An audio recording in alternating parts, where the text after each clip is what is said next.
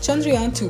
ISRO's chief K-Sivan announced Chandrayaan 2's successful completion of the lunar orbit insertion. The spacecraft's lander Vikram will soft land on the moon on the 7th of September 2019. Vikram carries the rover Pragyan to the moon. New income tax laws. The new IT law force reports have suggested lowering tax rates. The report has suggested rolling out the new tax regime by FY 2021-22. Ease on e-vehicle push. The auto industry slump has led to the government easing on the push for electric mobility vehicles. Automakers had raised these issues to the government in recent meetings as reasons for the slump. Food apps challenged.